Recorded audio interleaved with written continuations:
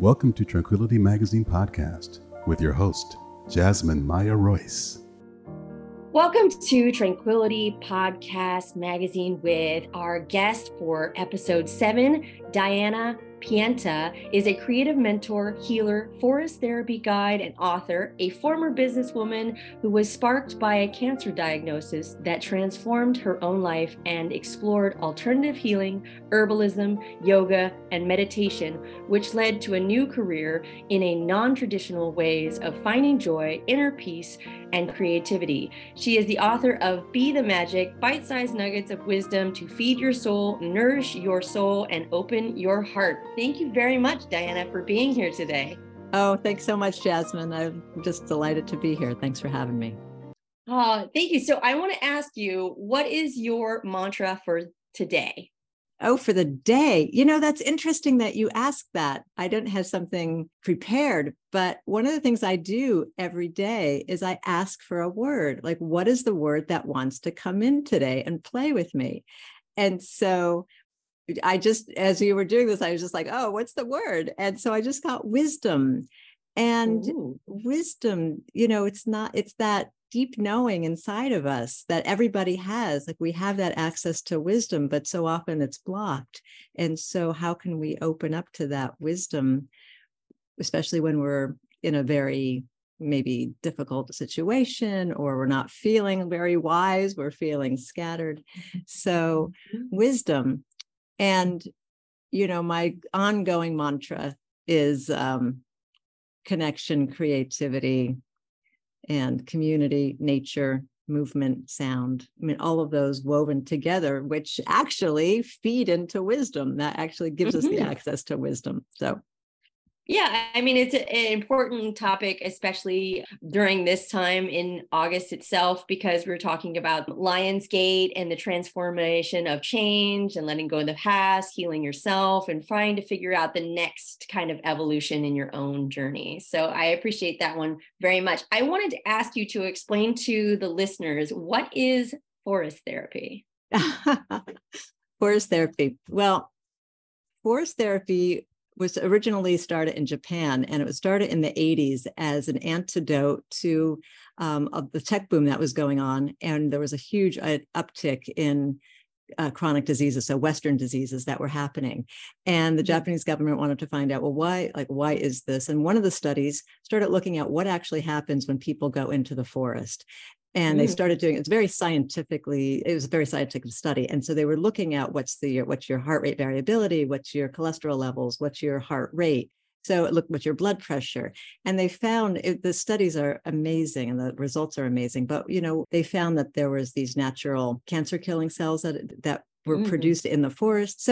So from an American standpoint, the people that I've trained with went and looked and said, that is wonderful. And there's another piece, which is, how do we actually get into a deep relationship with nature? Because we are nature. It's not like nature is out there. We actually are nature. So how do we actually get back to ourselves? So forest therapy is a way that it's a guided activity where we're going in with a group, and it's experiencing nature in a really embodied way. So you're really very attuned to your senses. Like, I don't know if you've been in nature sometimes, or even on a hike, and you could be in your head the whole time. So you could be like, I haven't even remembered one tree or one stone. But this is the opposite of that.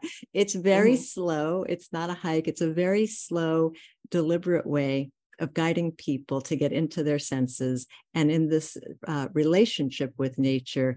And people say that it really gives, and I've experienced this too, it just gives you this real sense of being connected to yourself too. And, you know, especially now, there's so many people saying that they feel disconnected or the sense of not belonging. And it's a wonderful way to get back into that connection with ourselves and also with each other, and then with the forest too. I absolutely agree. I think that's a really positive outlook to, after you've already unpacked the idea that it came from a Japanese understanding and then trying to do it here in the United States. And a lot of us, you know, especially us that live in a city or anything like that, I understand my father's a horticulturist, hence my name. which I was named after flowers, and I was raised around gardens. And I get distracted when I'm in expansive, bigger city, that you need to find the places to look for that are more grounding, and you can be in an environment with trees. And, the joking tree hugging hippie concept comes up a lot in our background and experience. It's like, listen, trees have been here longer than most of us, and they're probably wiser than all of us. So it's like when people joke about a house has walls and has stories, and everybody wants to know who has lived in the house before, if it's a historic building or anything like that. I was like, imagine the trees that have been there longer than the building has been. And just with our theme of wisdom, the trees have so much wisdom. When you just slow down and stand next to one, you could ask a question, and it's amazing what kind of wisdom actually comes through. And I love what you said about the city, because, a lot of times we think that nature, like we love nature when it's this pristine, beautiful, like I'm looking at the photo behind you. I'm like, oh, it's so beautiful, But can we find it? I'm here in the middle of Boston, and Boston is a green city, but still, can we find it amidst the sirens and the traffic and the noise and the pollution? And it's here, the birds are here, the trees are here. Yeah, I mean, you touched on it a little bit in your book, but I wanted you to define the idea, because words are powerful. Every word has different meanings for different people. Every background and history with the words themselves is more about how you see the word being. Because you picked one earlier about wisdom, but you now created this book about magic, but that's in the title, but it has a deeper meaning. So if you can define for me what your idea of magic is, that can help me and the listener understand kind of the background you're coming from it and how you're viewing it. Yeah, thanks. That is such a great question. So when I say be the magic or use the word magic, I look at this world is magical. It's beautiful. It's awe-inspiring. It's wonder-inspiring. And we tend to forget that. And we also have magic inside of us. We have incredible gifts to serve forward. We have incredible, what I would say, magic, this ability to create something that's uniquely ours. We often, damp it down with limiting beliefs and limited thinking, or I can't do that. But when we can tune in to the magic of the world, and I talk a little bit about this, just even with, synchronicities or serendipity, a lot of times we just ignore that as something that, oh, isn't that interesting? Isn't, that's kind of cute. But can it be something more that the world is actually co-creating with us and supporting us and saying, one of the quotes I use is a Mary Oliver quote, which is that the world must be so disappointed if we're not dazzled at least 10 times a day. So when we can open to not only the beauty of the trees and the sunsets, but also with our relationships with people, with the little nuances that happen every day, then we can open to our own magic too. And I think that's what we're here to do, is to really tap into our own magic and then serve it forward in the world. And I think that gives, having a purposeful, meaningful life is one of the greatest accesses to happiness and a peaceful existence. Amazing. I hope that gives you a little sense of it. It's a esoteric word, isn't it, in a way? Well, it's like everybody has a different viewpoint on it and a different background and a different experience with the word magic. So what it means to you is more important for the book that you've created by it. And also, I think it makes the listeners kind of understand what the viewpoint we're looking at too, because there's a myriad of books on magic, but your magic is more interpretive, I think, and you're experiential, which I never can say, right? And so that makes a lot of sense in the book itself and what you were trying to relate to your own personal journey, which I think it's very valuable. So you touched on a couple things in your book that I want you to expand upon, because as a person that does explore a lot of different healing tactics, you are a cornucopia of things that I have no idea what they are. So I had to do some research for that. And I'm not going to say this right. I was like, I think it's Ashika reading. What is that? Oh, Akashic readings. Yeah. I'm a not new an one. Akashic reader, right? But I go to somebody who reads the Akashic records. And as I understand it, I'll give you what I understand of it, is that it's the blueprint, that our soul's blueprint, the divine blueprint before all of the stuff came on to it, and all of the traumas, and maybe if you believe in past life traumas or ancestral traumas, or all of that came on, but it's that pure version. And so, like, who are you? And so there are people out there who read the Akashic records. And so sometimes, I'm interested in all of this, right? Like, oh, what's that piece of information? And I think with everything, it's good to just remember, well, a couple of things. One is, I am such a champion for the diversity of experience, right? Like, there's so many interesting things in this world. So just exploring whatever calls to you, like, why not? You're here for just a brief moment on time. So why not check it out and see what you, and also as you're on your journey, like, it's great, it's great. Somebody gives you an hour-long reading and is telling you things about your life that they have no way of knowing of, if you haven't spoken to them before. And it can seem very powerful in that way. And I always think, use it as one piece of information. It's not, nobody ever gets the whole picture. This is a whole mystery of life. So yeah, I just thought it was an interesting one that you touched upon. And I was like, okay, what is this? So, and then the other one that I'm not also going to say this, right? I'm always bad at like pronouncing a Feldenkrais method. Oh, Feldenkrais. Okay, Feldenkrais? That's very Swedish sounding. Yeah, Feldenkrais method, body and mind, it was talking about. Yeah. So Feldenkrais was developed, decades ago by somebody who was helping dancers really get into their body. And it was this idea that very small micro movements affect everything else in your body. So I think I tell the story in the book about, I went to a Feldenkrais practitioner, and I was expecting, I don't know what I was expecting, but I thought she was going to like really work my body over in some way. And Reiki kind of concept. Yeah, or just like massage it, or tell me like what I needed to do to get in alignment, or just something really, it's big. And she was very calm. She was so calm. And she barely touched me. And then she said at the end of it, you clench your hands a lot. Pay attention to that. And at the time I thought, what a waste of money. I just paid all this money and drove across town to be told I clench my fists.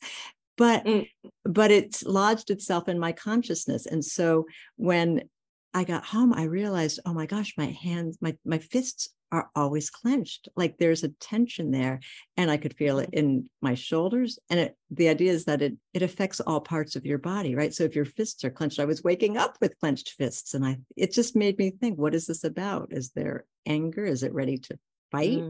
What is it? So it's all another piece of information, right? Piece of the puzzle. What's really going on that our subconscious isn't aware, I wasn't even aware of it. Yeah. I mean, that's an intuitive point where you're reaching the cross between your mind and your body, and how they flow and synchronize together, and what it actually means. Because normally we get some, difficulty, like an inflammation or a thrown hip or a broken bone or something that actually happens by accident, but also it can happen by stagnation or not treating our body the way we should be treating it, because this is what we're taking with us permanently, on our journey. So it's like, you only get one of these. There's only one. You can't upgrade it. You can't like trade it over. It is what it is. So, understanding where your mind is affecting your body is a very important element of just learning about you. Oh, yeah, so powerful. Well, what you think is so powerful for your body, isn't it? I mean, it sounds like you explore this too. And yeah. I mean, I love doing that. As a Gemini to a Virgo, we have very similar interests. So in that, your divine wisdom from every little nugget of the book is very enlightening. I like the fact that it's a very, you can pick it up where you start, you can finish one, you go to another one. It's just segmented in a way that I travel with the little Tao to I Ching with me. And sometimes I flip it open and that's the page for the day. And so your book could be parallel to that you don't have to sit down and read the entirety of it. You can set it aside and pick it up later if you just wanted some positive wisdom for that day. And I wanted to touch around one that I wanted to ask. Are you an introvert or an extrovert? Oh, that's such a great question. I'm both. So Okay. I love to be around community, even though for years I thought I wanted to move to the country. I mean, I'm such a nature person, a nature girl, Mhm. but here I am somehow in the middle of this super busy city, and there's a thriving that happens. So community is so important to me. And at the same time, I have to have my quiet time. So that I get to a point where I think I'm not talking to anybody for you know for 3 days, and Mhm. it's just important for me to have that time so that I can then recharge and go out into community again. So both. That we have in common. So for me, I'm the same, that it's like I'm out, I'm socializing all the time. And then I'm like, okay, I need my own time. And then I put my phone away and I was like, it's silence and the quiet moments that I don't want to talk to people because I either feel obligated to because it's something about business, or it's just a community that I am part of, or friends that we would talk for hours, and it's great, enlightening, and you're like, oh, okay, I'm good. Okay. Yeah. So you have a chapter about this that I wanted to touch on because I thought it was relative and funny. Don't be afraid of the silence is the chapter that you speak upon this. I like the phrasing on the wall. Can you tell me what that one is? Sure. So I'll just give a little background for people who are listening. I Mm-hmm. was in a place called the Mountain Light Sanctuary, which is deep in the Great Smoky Mountains in North Carolina. And it is this magical, wonderful place. It's on the edge of thousands of acres of the national forest. It's so silent. It's so pristine and retreat. And it's a place where you go to recharge. And they had a sign on the pantry wall that said, "Before you speak, consider, is it necessary? Is it kind? Is it an improvement upon the silence? And if you can't improve the silence, please don't break it." I think it's like a wise word, but it's most Americans forget to read things. Yeah. Well, and part of the story is, the reason I mentioned this is that there was a woman there who was super nice. She was just great, but I was there to really kind of just hone in and be in my own energy, in my own space. And she just wouldn't stop. She just couldn't stop talking. Oh, I'm going to be cooking spaghetti squash, and I can't wait to pick some apples. And oh my gosh, it's so hard to get here. But I love coming here. Oh, I'm really tired. Oh, but I want to do it. Like, it was just on and on. And I also say, and I was like, she's clearly has not read the sign in the pantry.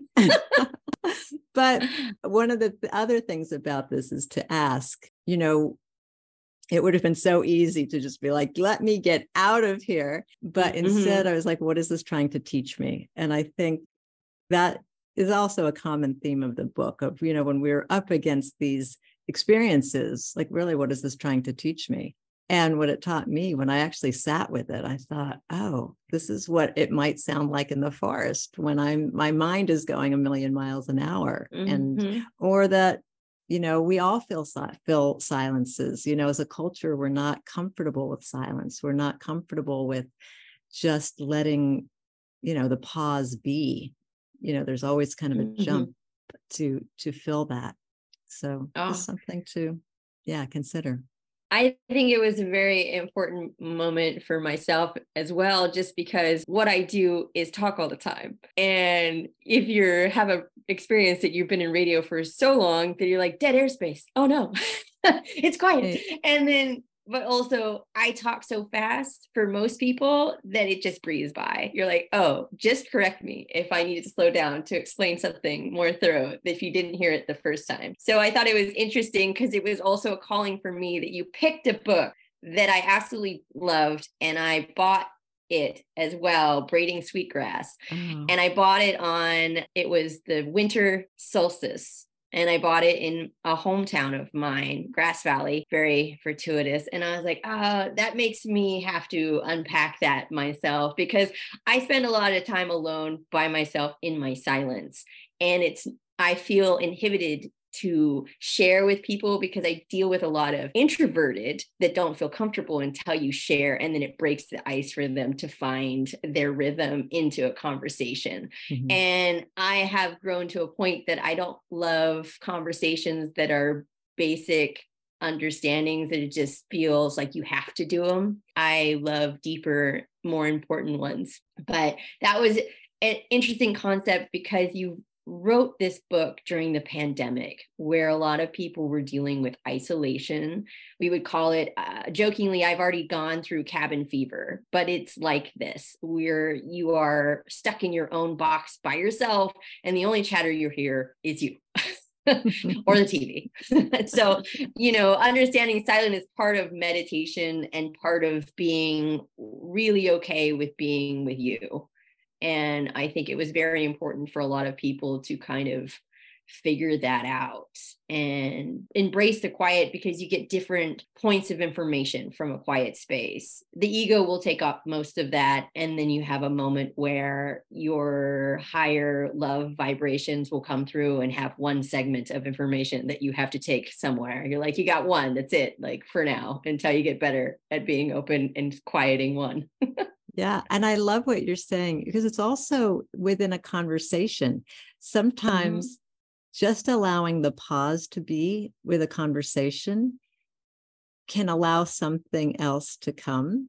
Like it's a really, I lead free writing groups where it's writing circles where people are given a prompt and a certain amount of time.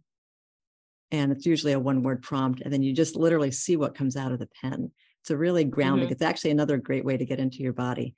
And it's great to do it in community, because then there's the opportunity to share. And, as a guide for that circle, it's part of it is really guiding people, leading people to be comfortable with the silence. So a lot of times somebody will read something, maybe raw or maybe just really touching, and just to be able to sit with it and give that person the gift really of just listening, of not having to comment, not having to make a comment about it. And, I see that's a lot of where the transformation happens. Like when we could really feel that we're listened to, and that's a pause from both people. Yeah. Yeah, I agree. They've been calling it a term called holding the space. And I kind of agree, because I've been working on that a lot myself, because I feel inclined that I have to speak to fill in the gaps, but sometimes it's not always about that. So you take your time to kind of consider. And when I lived abroad for a long time in England, people will pause for a long time to make a response, because they're putting it all precisely where they want it, exactly how they want it. So it's very informative, but vague sometimes. You're like, okay, that's abstract enough that I'm like, okay, there's something in there. We always joke it's beating around the bush. I was like, you didn't really tell me exactly what you meant, but it's like the tonality that I have to take from that. We speak the same language, but we don't, because English and American English are very different. And you're holding that moment for listening, waiting, and then the response, and you're like, how do I interpret that? Do I have to ask another question, or just kind of lean back and be like, okay, that is what it is, and absorb it? Right. Yeah. So on your journey, you've done a lot of a transition period, which a lot of people don't really want to ever discuss, the idea of the ending of the cycle or the ending of a journey of life, and the coming close to a near-death experience, and how that translated to another journey. And you've had that experience when you got diagnosed with cancer, and it put you on a quest in a different method of your understanding of your life and how that impacts you. And then what you were trying to fill the gap to understand the healing concept. And how did this book is part of that. But the other things that you went on the journey to learn and explore, what are some of the things that you kind of took away from that pursuit, other than the book itself, which is really worth it and amazing? Is there any little other nuggets that you have interpreted by that journey? Oh, it's such a, wow. and everybody has an incredible journey, right? I'll share a little bit about mine. So and just to be clear, I didn't have a near-death experience. So because I think some people think of that in a very specific way where you're like literally in between both worlds. So, but I was young and I was diagnosed with cancer, and it came out of left field, like no expectation whatsoever. And I had a business. I had my own business that did well. It was earning a lot of money, but it was not my soul work. It did not make me happy to go to work every day. All the people around me were telling me, this is amazing. You have this super successful business, and kind of like, what's wrong with you? And I think, so part of that was just this awakening. And, I think when you're faced with a diagnosis like that, or different people have different ways that they experience that awakening, you just become very aware that, you were here for this very short period of life. We take for granted that tomorrow will be here. And that's so cliche, but if you actually just get quiet and think, it may not be here. It's like a gift today. So, using the wisdom to spend it well, what do I actually want to do? And that was really pretty much the gist of the journey for me. What is it that I'm interested in? Where do I want to spend my time? Who do I want to spend my time with? And also that there's so much, I love to learn. That's one of my, it's such a key thing for me, but also it helped me to get back to what I loved to do as a kid. And for a lot of people, they're not clear about what do we actually want? We're not conditioned, most of us, to be like, well, what do I actually want? Sometimes that's really hard to access. You ask somebody that question. And I write about this in the book too. There was this late master healer who said that over 95% of the people he treated thousands of people, did not know what they wanted. And he attributed that to their disease, their distress, their unhappiness. So really getting clear on what it is that we want. And if you look back to what you did when you were 4 or 5 or 6 years old, a lot of times those are clues. We did it naturally. Like for me, I would write letters to everybody, and they would be these kind of, how are you feeling? Like I wanted to know, like embodiment. How are you feeling? I wanted to know that from people. I wanted to write. I wanted to make that connection. Writing was how I made sense of things. I have these letters from when I was 4, from when, an aunt died, and I was writing about what happened, but it's a way that we can make sense if writing is your thing. And I danced. And so now, and that was a way for me to get into my body. And I loved to dance. And, as I got into my 30s and 40s, I didn't dance very much at all. But when I realized, God, that's something that's such a missing. So now I'm actually on a journey of even leading people in journey dance. So again, a way of being embodied, and a way of like really accessing your emotion and having fun, and just like being free and free and in community. And playing music. And it's something else that as I did as a kid, I climbed trees. So, I wasn't climbing a lot of trees when I had my cancer diagnosis. And today I climb trees, it makes me happy. So I think one of the things is to really look and see what is, we each have kind of a unique combination of what we love and what we're here to serve in some way. And my sense of it is that there's this intersection between the two. We have, when we do what we love, we're filled with love. And then that automatically, goes forward. Yeah, that's an amazing experience, and your journey is beautiful in that understanding, because most people haven't been really confronted with the idea of that phrase you were using before, what do you want?